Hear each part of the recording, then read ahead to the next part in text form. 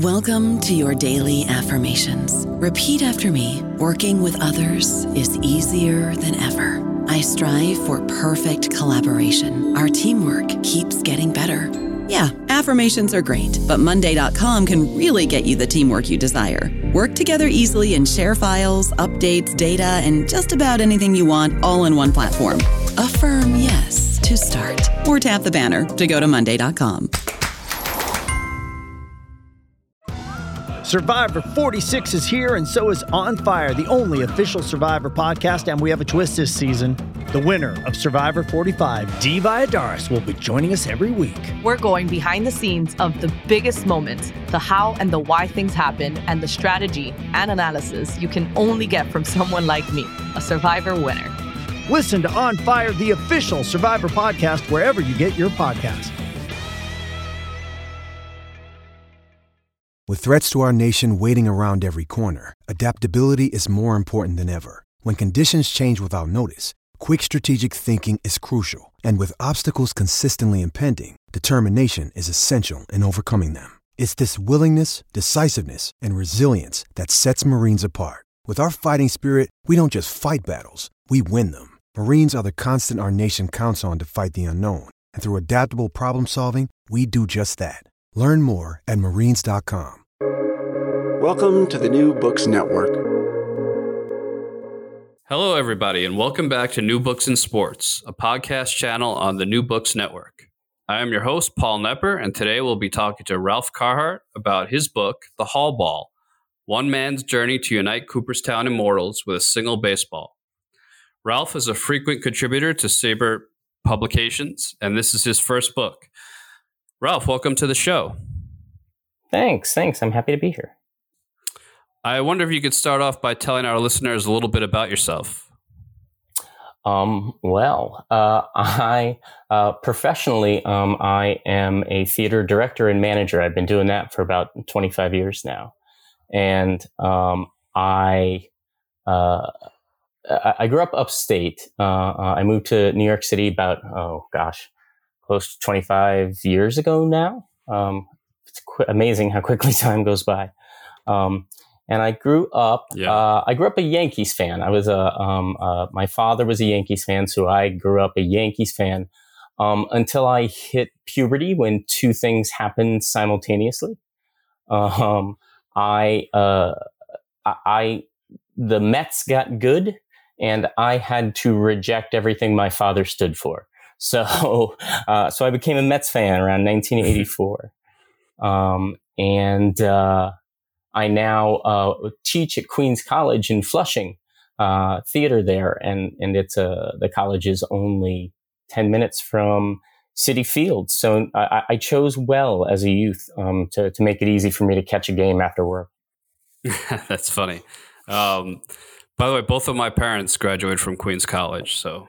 Did they? It's amazing how many people graduated from Queens College. They just seem to be everywhere. It's fascinating. Yeah. Well, and you know, they went to college, I guess, late 60s, early 70s, and it was essentially free. I mean, they paid like nothing to go there. Yeah, it was free until the mid 70s, and then the city started charging. All CUNYs were until the mid 70s, and then the city started charging tuition. Incredible. So Ralph, this book wouldn't that be nice is an now account for us of to have it. something Really, like that? Oh yeah, right. Yeah, for sure. So getting to your book, this book is really a unique and interesting project that you set out on. Can you tell the listeners a little bit about the basic idea behind the book? The idea for the book was formed in the summer of 2010. My wife and I were on a visit to Cooperstown, where we go frequently. We're actually going this weekend. It's the first time we've left our home really since March. And we're going to go camping up in Cooperstown. And we were there that particular time. And we were doing some family tree research. We're genealogists, my wife and I, and we were doing some family tree research. And while we were there, in pursuit of that, we stopped by a cemetery that's located right next to the lake. And my wife found in the cemetery the gravestone of Abner Doubleday. Now, it's not the mythological creator of baseball, Abner Doubleday. This actually turned out to be his grandfather. But seeing that name written on stone in a cemetery sort of sparked an idea for me as to what it would take to go and visit all of the graves of the members of the Baseball Hall of Fame. Where were they buried? How, what were the circumstances that led them to being where they were? What kind of an adventure would that be? And I decided I wanted to do that. But I quickly discovered that there were other people who had already done that. And I wanted to do something different. So the idea that I came up with was that I was going to take a baseball to all of these graves with me. And I was going to take a picture of the ball at the graves of all the members of the Hall of Fame. And very early in the process, I decided, why stop with the guys who are no longer alive? Why not bring the ball to all of them? And that's what I did. I brought the baseball to all of the members of the Baseball Hall of Fame, living and deceased. And I took a picture of them holding the ball. Or if they were no longer alive, the ball at their grave. And just for the benefit of our listeners, can you give them a sense of numbers? How many deceased members of the Baseball Hall of Fame there are, and how many living members of the Baseball Hall of Fame there are? I called the project quits with the class of 2018. So as of 2018, there were 323 members of the Hall. I believe I got 247 of the ones who were deceased, and all of the rest were the living players, whatever that math is, 74, 75, something like that, living players. Over the course of those 8 years, I started in August of 2010 by visiting the grave of the Hall of Famer who lived closest to me. At the time, I was living on Staten Island, and the Hall of Famer buried closest to me was Saul White, who was a very old-time Negro Leagues player before there were really even Negro Leagues. Saul played so long ago that baseball wasn't segregated yet. He played on multiracial teams. But he was buried very close to my home. I began with him in August of 2010. And the final picture that I took, really the final one was Chipper Jones during induction weekend of 2018. There's a little coda right after I finished the project and said that the project was done. Willie McCovey, who I had not managed to photograph while he was still alive. There are a small handful. There were 5 members of those 323 that I did not photograph. And one was Willie McCovey. So after he passed, I was actually out in California, and I took the ball to Willie McCovey in July of 2019 and took that picture. So if you count the little coda of Willie McCovey, the project stretched from August 2010 till July 2019. Wow. Okay, a couple logistical questions for you. How many? Because Sure. for our listeners, the way Ralph set this up was he has kind of little individual chapters on the different states that he visited. So, Ralph, I want to ask you, how many states did you cover, and did you typically do your traveling alone or with others or a mixture? I went to 34 states, 1 U.S. territory. I went to Puerto Rico for 1 photo, and I went to Cuba. I actually ended up having to go to Cuba twice because of a fascinating story that's in the book. So, I had a lot of different places that I needed to go. Sorry, what was the second part of the question? How many places I went, and did you typically travel to these places alone? Right. My accompaniment was varied. Sometimes I went on the trips alone. My wife and I have 2 kids, and there's school and responsibilities and things that need to happen at home. I have an amazing wife, one of the most supportive human beings. I mean, if you stop and think about it, this project's a little on the weird side. But my wife has believed in it from the very beginning. And she, took care of the kids so that I could do some of this travel. But when we could, we took family vacations as well. I went to Cuba alone, but I brought everybody to Hawaii. There's one Hall of Famer buried in Hawaii, and we had a big family trip for that one in particular. So it varied on which ones I was going to and what I was doing. Part of it too is that there was a lot of, we spent a lot of family vacations over those 8 years going and visiting dead ball players. So I tried to make sure that the ones that the families were with me on, that there was always something else to do for them. I wanted it to be a fun experience for the kids too. So. Sure. Yeah. All right. Let's talk a little bit about cemeteries. I never expected to say that on a podcast, but here we go. Did you have a favorite cemetery? Did you have a favorite cemetery? And also, was there one or two graves that you found particularly interesting? Yes, and I can answer both halves of that question almost in one. Almost. Greenwood Cemetery in Brooklyn is perhaps one of the most historic cemeteries in the country. It was really the first one that it sort of set the model for the urban park. It existed before Central Park. It existed before Prospect Park. It was meant to be a place where people went and picnicked and enjoyed themselves, which is what it was when it was founded. In addition to being a cemetery, there's something special about that place. And the Hall of Famer who's buried there is a writer by the name of Henry Chadwick. Chadwick is the only member of the Hall of Fame itself who is a writer. There's the award that the Hall of Fame gives away every year to a writer, but Chadwick is actually a member of the Hall of Fame. And for your listeners who don't know, Chadwick was a sort of a founder in the game. He was a British writer in the 19th century who helped popularize the game in the papers, which is how the game grew from this little hobby of these various clubs to becoming an institution and a professional business.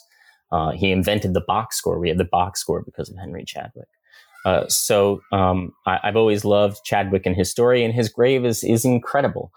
There's an obelisk that stands in the center of it that has a giant, large baseball on it. But what's really awesome about it is, most cemetery plots are rectangular. The lines of his plot are made out like base paths, and at the individual corners, there is 4 bases. And they even have the incredible little 19th century, early 20th century detail of the little belts that tied the bases down to the ground so that they didn't fly away when the guy slid into them. It's just this joyous celebration of the game in a way that almost no one else's grave is. I don't know, however, if I would want to be buried at Greenwood myself, only because there was one other cemetery that was the polar opposite of Greenwood that was just such an awe-inspiring experience.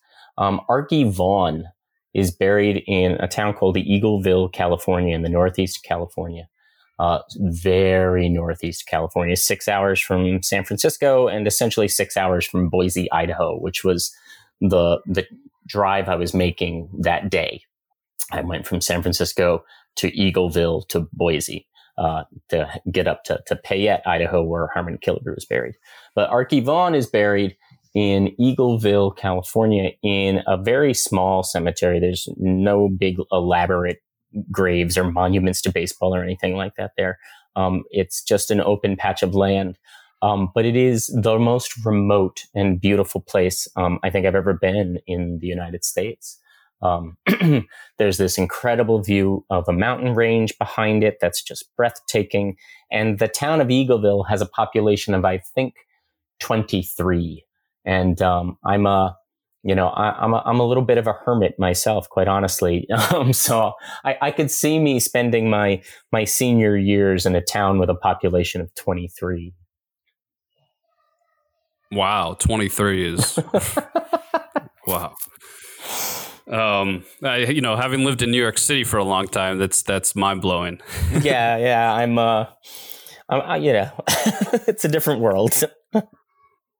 So you talk in the book, there are certain graves that you visit that you mention have certain memorabilia left, at the grave. The most common thing seemed to be baseballs.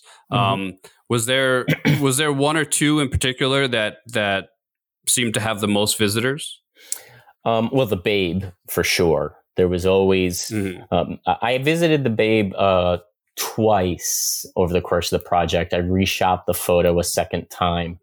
And both times, there was a whole new pile of stuff that people had left. I learned later that on occasion, Babe has a museum down in Baltimore where he grew up as a kid. And on occasion, that museum will drive up to Westchester, where Babe is buried, and they'll collect the things that are left at his grave and they bring them back to the museum. Babe definitely had a lot. One who had a lot, but wasn't a Hall of Famer. He was en route. I was going from Ty Cobb in Georgia to a symbolic location to take a picture of Tom Yawkey in South Carolina. And on the way, I stopped in Greenville, and that's the home of Shoeless Joe Jackson. So while I was there, I went to Shoeless Joe's grave, and his grave was covered in baseballs and bats and shoes. Really, the Babe is the only one that I think I remember that had as much stuff left as Shoeless Joe Jackson. Wow. I really enjoyed the part about the Babe when you went to his grave, because I'm a Yankee fan. I grew up a Yankee fan, and it's like a little Yankee village there with, I remember the Babe is there, and then Lou Gehrig was actually an adjoining cemetery, and Billy Martin and a few others. Can you talk about that little Yankee area over there? Yeah. It's some pretty sacred space for Yankee fans. Babe is buried in Gates of Heaven, which is in Hawthorne, New York. It's right next to Babe, within 100 yards of Babe. This was requested by him. He wanted to be buried there, was Billy Martin. So you've got the two of them there. And then, yes, there's an adjoining cemetery, Kensico Cemetery, which actually used to have all of that land. Kensico sold a portion of their land to Gates of Heaven, a separate business. So now there are two separate cemeteries, but at one point they were all belonged to Kensico, and Kensico in particular. I do tours at Kensico. There are so many important people from sports history in general, but baseball in particular. And yeah, Lou Gehrig is buried there. Ed Barrow is right nearby. Jacob Ruppert is buried there. The guy who used to sing the Star Spangled Banner at Robert Merrill, the guy who used to sing the Star Spangled Banner at important Yankee games like the World Series and stuff like that. He's buried there. There is a lot of Yankee history in those two cemeteries. It really is a sacred space for Yankee fans. This is an interesting transition, going from Yankee fans to Boston Red Sox great, but I'm sure a lot of our listeners are wondering, I know the answer to this, but did you go to the cryogenic center where Ted Williams is frozen? And could you talk about that a little bit? I did. And you could too, if you want to. They are a business and they're trying to sell their product, and they're more than happy to give you a tour of their facility. And the final stop on the tour is a look through a glass window. It's a little conference room with a glass window at the end that if you look through, you can see the dewars, the giant metal tanks that they put the cryogenically frozen individuals inside of. And you don't know which tank Ted is in. They because of privacy concerns, they're very,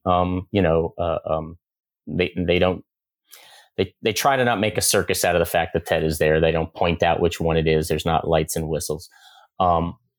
So I don't know specifically which one in my photo is Ted, but he's one of them. Yeah, that was a singular experience. As someone who clearly enjoys something that most people find a little weird and creepy. Most people are creeped out by cemeteries. I get a tremendous peace and pleasure from visiting cemeteries. I find them these quiet little respites from the world. I do live in New York City, and the ability to go to this quiet little park like Greenwood, which is nowhere near as busy as a place like Central Park is a treat to me. But I was a little creeped out by that tour. I have to be honest. It's they very fervently believe. They believe hard in their product and what they're selling, and it's a fascinating thing to witness.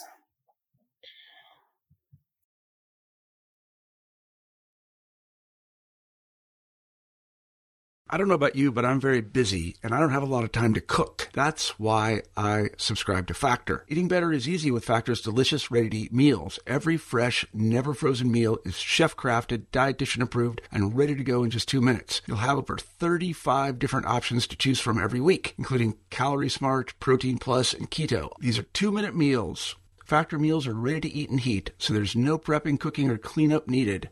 They're flexible for your schedule. Get as much or as little as you need by choosing your meals every week. Factor is the perfect solution if you're looking for fast, premium options with no cooking required. Sign up and save. We've done the math, and this is important. Factor is less expensive than takeout, and every meal is dietitian approved to be nutritious and delicious. Head to factormeals.com/NBN50 and use code NBN50 to get 50% off. That's code NBN50 at factormeals.com/NBN50 to get 50% off.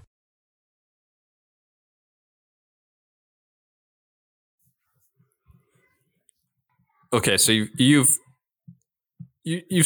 referenced that some people get a little freaked out by cemeteries, and you even referred to your project as some people might think it's weird. So I have to ask, and you allude to this in the book with certain people, what were some of the best or funniest or craziest reactions you got when you told people about this project?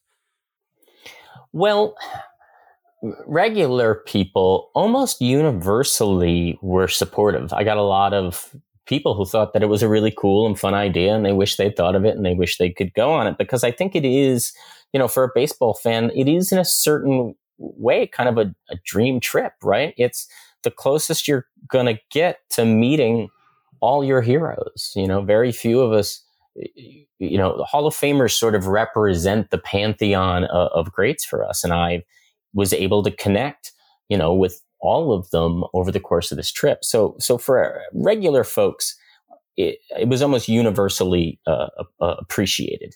The Hall of Famers themselves were a different matter sometimes. There were some of them who thought it was fun. Wade Boggs thought it was fun. Jim Thome gave me a really great response. Ernie Banks gave me a really great response. That was a very special interaction, because I got to actually spend a little time with Ernie Banks. Most of these photos took like 30 seconds. I got them by going to baseball card shows and waiting in line and asking the players if I can take their picture. Ernie Banks actually sat down and chatted with me for 5 minutes or so, which was just awe-inspiring. He's a legend. So there were great responses from the players, and then there were others who found it weird. Tommy Lasorda, if you look at the Tommy Lasorda picture in the book, Tommy Lasorda's look pretty much sums up his entire take on the project. One of my favorite stories of the players who found it odd is Don Sutton. Mr. Sutton had heard me. He was doing a card show with another Hall of Famer, and he overheard me describing to the other Hall of Famer what the project was and what I was doing. So Mr. Sutton knew in advance that I was coming for him, and he told the promoters of the baseball card show that he would not take the picture until he could give me a brief competency hearing. And he proceeded to ask me a bunch of questions to make sure that I wasn't a squirrel, which I assume in Don Sutton speak means that I'm not nuts. And I must have convinced him. In the end, he let me take the picture, and he gave me a great smile for it. But I got various and sundry reactions from the players themselves. Yeah. Wow. I wanted to ask you also, as you note in the book, there are 19 Hall of Famers who were cremated. And of course, Roberto Clemente's body was never found after his tragic death. So you took what you called symbolic photos of them for the book. I wonder if you could talk a little bit about that, maybe give a couple of examples of the type of photos you chose to take for those individuals. Sure. The symbolic photos came out of the fact, sorry about that. The symbolic photos came out of the fact that both Bill Veeck and Mickey Cochran were cremated and had their ashes spread in Lake Michigan. That was on public record. That was easy enough information to find out. And it wasn't a big deal to go to Lake Michigan. My wife's family is from Chicago. We're out there all the time. So it was not a big deal for me to just take the ball to the shores of Lake Michigan and take that photo. But that got me thinking about what I was going to do for the rest of the Hall of Famers who were cremated and didn't necessarily have their ashes spread in some public or known way. I wanted to include them in the project. I didn't exactly know how right away. And eventually I came up with the idea of creating what I called the symbolic photo of that Hall of Famer. And it varied. For some of them, it was very straightforward. For Larry Doby, I went to Larry Doby Park in New Jersey, where there's a statue of Mr. Doby, and took a picture of the ball at the statue. For Phil Rizzuto, there is there's a baseball field at the high school where he lived for the final few decades of his life, and he was a frequent supporter of the school, and it's named Phil Rizzuto Field. So I went and took a picture of the ball there. So there were obvious ones like that, and then there were others that were a bit more creative. The trip to Puerto Rico was for Roberto Clemente. I took the ball to the location on the beach where the wreckage from the plane washed up, because that's the closest we could get to the final resting place of Roberto Clemente. One of my favorites was umpire Al Barlick. Al got his start. He's a classic story right out of, the mythology of baseball. He got his start in the mines. He worked for a mining company and umpired the company games. And that's how he sort of latched on to the profession. So I went to the last remaining physical structure in Springfield, Illinois, of the mine that Al Barlick worked at. I got some help from a gentleman in the Illinois Mines and Minerals Department who helped me locate this last remaining piece of that mine where Barlick worked. And I took a picture of the ball at that mine. So, the inspirations for the symbolic ones were varied. Some of them were not as interesting as others. You can only go to the well so many times. But some of them I think were quite clever and quite fun. That Tom Yawkey one that I went to, when I drove through Joe Jackson there, Yawkey used to own a nature preserve off the coast of South Carolina, Winyah Bay, South Carolina. And when he died, he left it to the state. So it's now a park where you can visit. You have to make an appointment many months in advance. There's a ferry that goes over like 3 months of the year or something like that. They're doing their best to minimize the human interaction because it really is meant to be a nature preserve.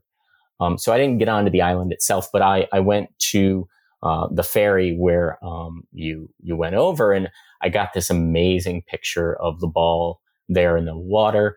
Near the water, with this crane in the background and a boat going by.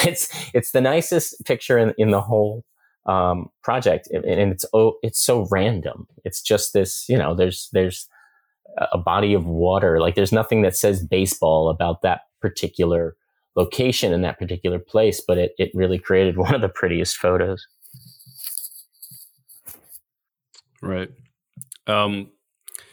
On to the Living Hall of Famers a little bit. You talked about Ernie Banks a little. Was there one or two Hall of Famers in particular that you were just completely awestruck in their presence? Awestruck. The one that was probably the toughest for me, or I guess I was the most nervous about taking, was Mike Piazza. I am a Mets fan. Wow. I'm a baseball fan at heart. I tell people I'm a baseball fan first and a Mets fan second. But Mike transcends for me beyond just being a Mets fan. I have been in New York City for 25 years, and I was working at a theater on September 11th that was only 10 blocks away from the World Trade Center. So that day and that experience, that week and change that followed, and the months, frankly, that followed, is indelible to me. And so, of course, the home run that Mike Piazza hit on September 21st is, I struggle to imagine a more important home run to me that could possibly happen in baseball. Like, it could be a Game 7 walk-off home run for the Mets. I still don't think that home run would have as much meaning to me as the home run that Mike Piazza hit. So I was a little awestruck walking into that one, but I will say that Mike has this amazing, energy. He just, I relaxed as soon as I started speaking to him. He didn't make it a stressful situation in any way, shape, or form. And he was totally game to let me take the picture, and ended up being a wonderful experience. I know it's funny. I've met some true legends. I met Yogi Berra and Ernie Banks and some other big time names from the game's history. But Mike Piazza is the one that it meant the most to me, meeting him. You mentioned in the book that you had a private meeting with Joe Torre. I believe he was the lone Hall of Famer that you had a private audience with. What was that like? I had made friends with someone who worked at Steiner Sports, which, probably most of your Yankee fan friends know is the exclusive licensor for most of the Yankees, including Joe Torre. So they had Joe coming in for a private signing. The guys do, the baseball card shows where you can meet them on the floor. But they'll also, the ones who are not as keen on meeting the fans, but are still interested in, making the money that goes with signing stuff, will arrange private signings. And that's what Joe Torre did with the folks at Steiner. And my connection there was kind enough to get me in the room. And so I got to tell Joe the whole thing. And Joe was very kind. He gave me a good 2-3 minutes of his time. It was a great interaction. And it was the one time on the project where I didn't feel rushed.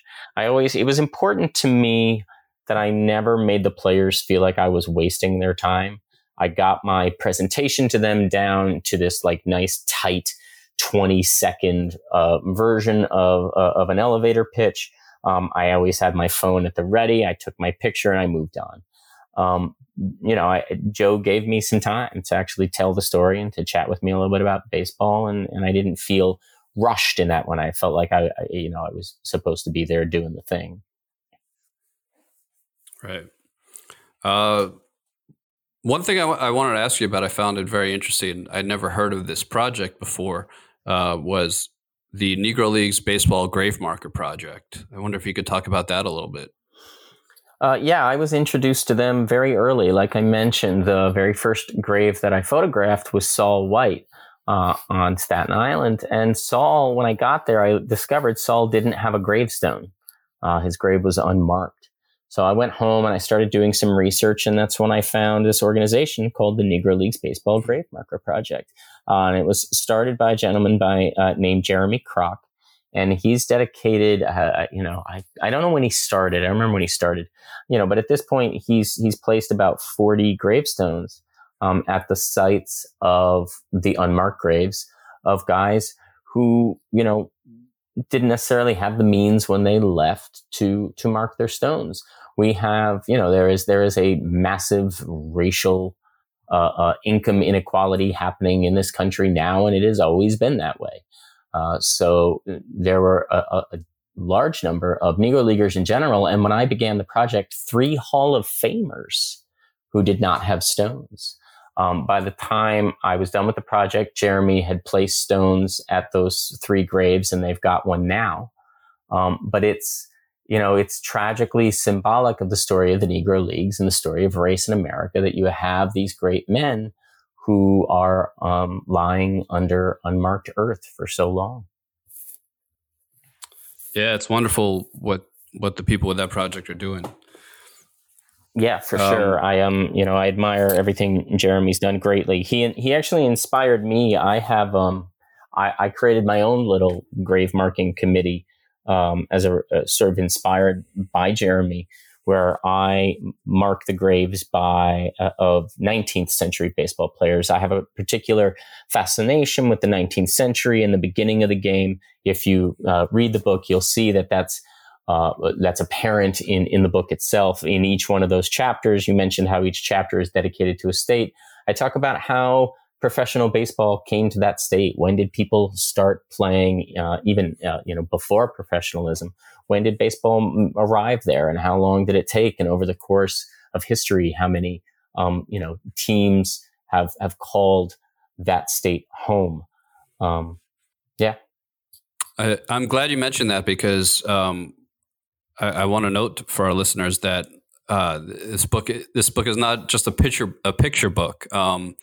Of course, Ralph talks about his quest to visit the different Hall of Famers, in living and dead, of course, and the pictures he took of the Hall ball in front with those Hall of Famers. But as Ralph just alluded to, there's tremendous amount of information about the origins of the game in this book. I mean, I learned so much about the origins of the game, as Ralph said, in the different states, but also, he gives a very often very interesting synopsis on each Hall of Famer who he visits. And so, Ralph, I was wondering if you could talk a little bit about your research process for the project, because it's clearly very well researched. The book is a testament to what can be done online. It's, for all of the travel that I did for the project, a lot of the resources for the book were online. I did spend a week in Cooperstown using the library that they have there, the incredible Bart Giamatti Research Library that's located at the Hall of Fame.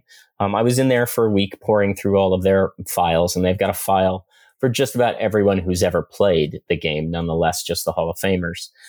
So I spent a week going through their stuff, but a lot of my research was based on a few select websites, which are fabulous tools that I'm happy to have an opportunity here to share with folks. The first is Protoball. Protoball is a project that was created by Larry McRae, and his goal was to chronicle the games that were played in the United States and beyond, that were either baseball games or in some cases baseball type games before 1871. 1871 is sort of the foundation of the first professional league. So he set that as a cutoff date. So a lot of the information I have in the book about which games were played first in which state, you can find that information at Protoball, which is, it's a Wikipedia type effort in that it's, the information is user inputted. But because the world of baseball historians is a pretty small world, I know most of the people who are doing the inputting. And, these are the best baseball researchers that we've got out there right now. So I have tremendous faith in their findings. So Protoball was a huge help.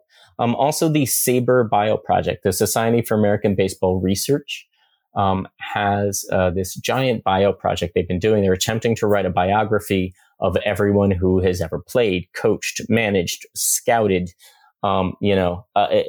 Think of some way in which you can be connected to the game, and someone in SABR is either working on writing their biography or trying to find someone to write that biography.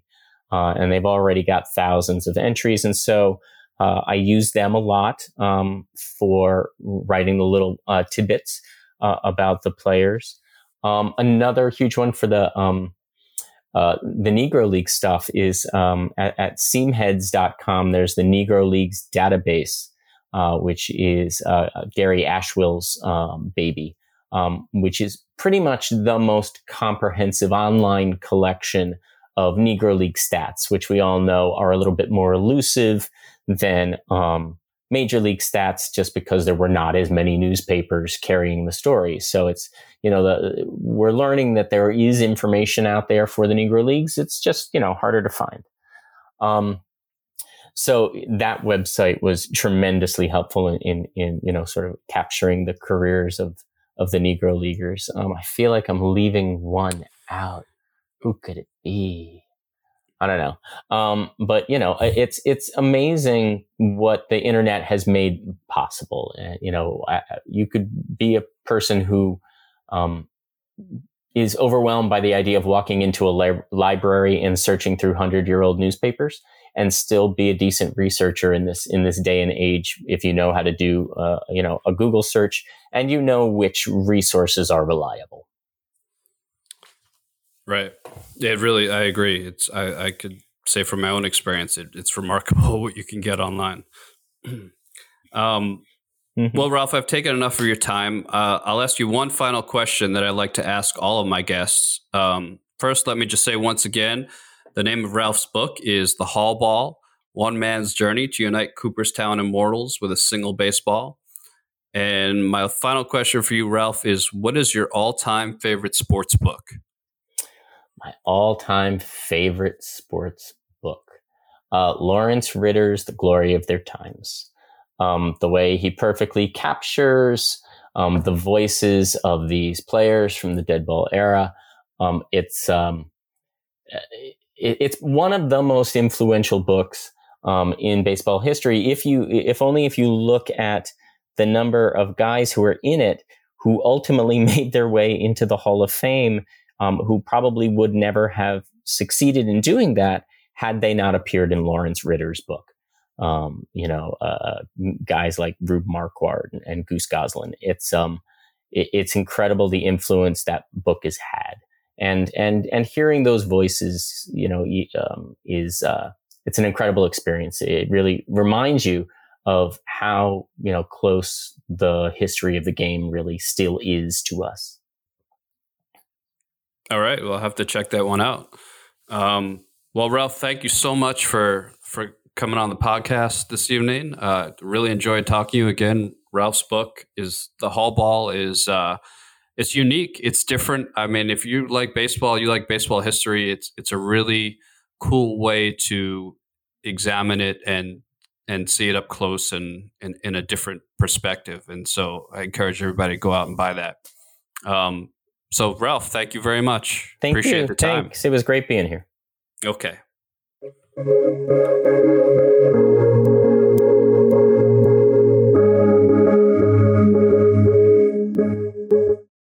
It is Ryan here, and I have a question for you. What do you do when you win?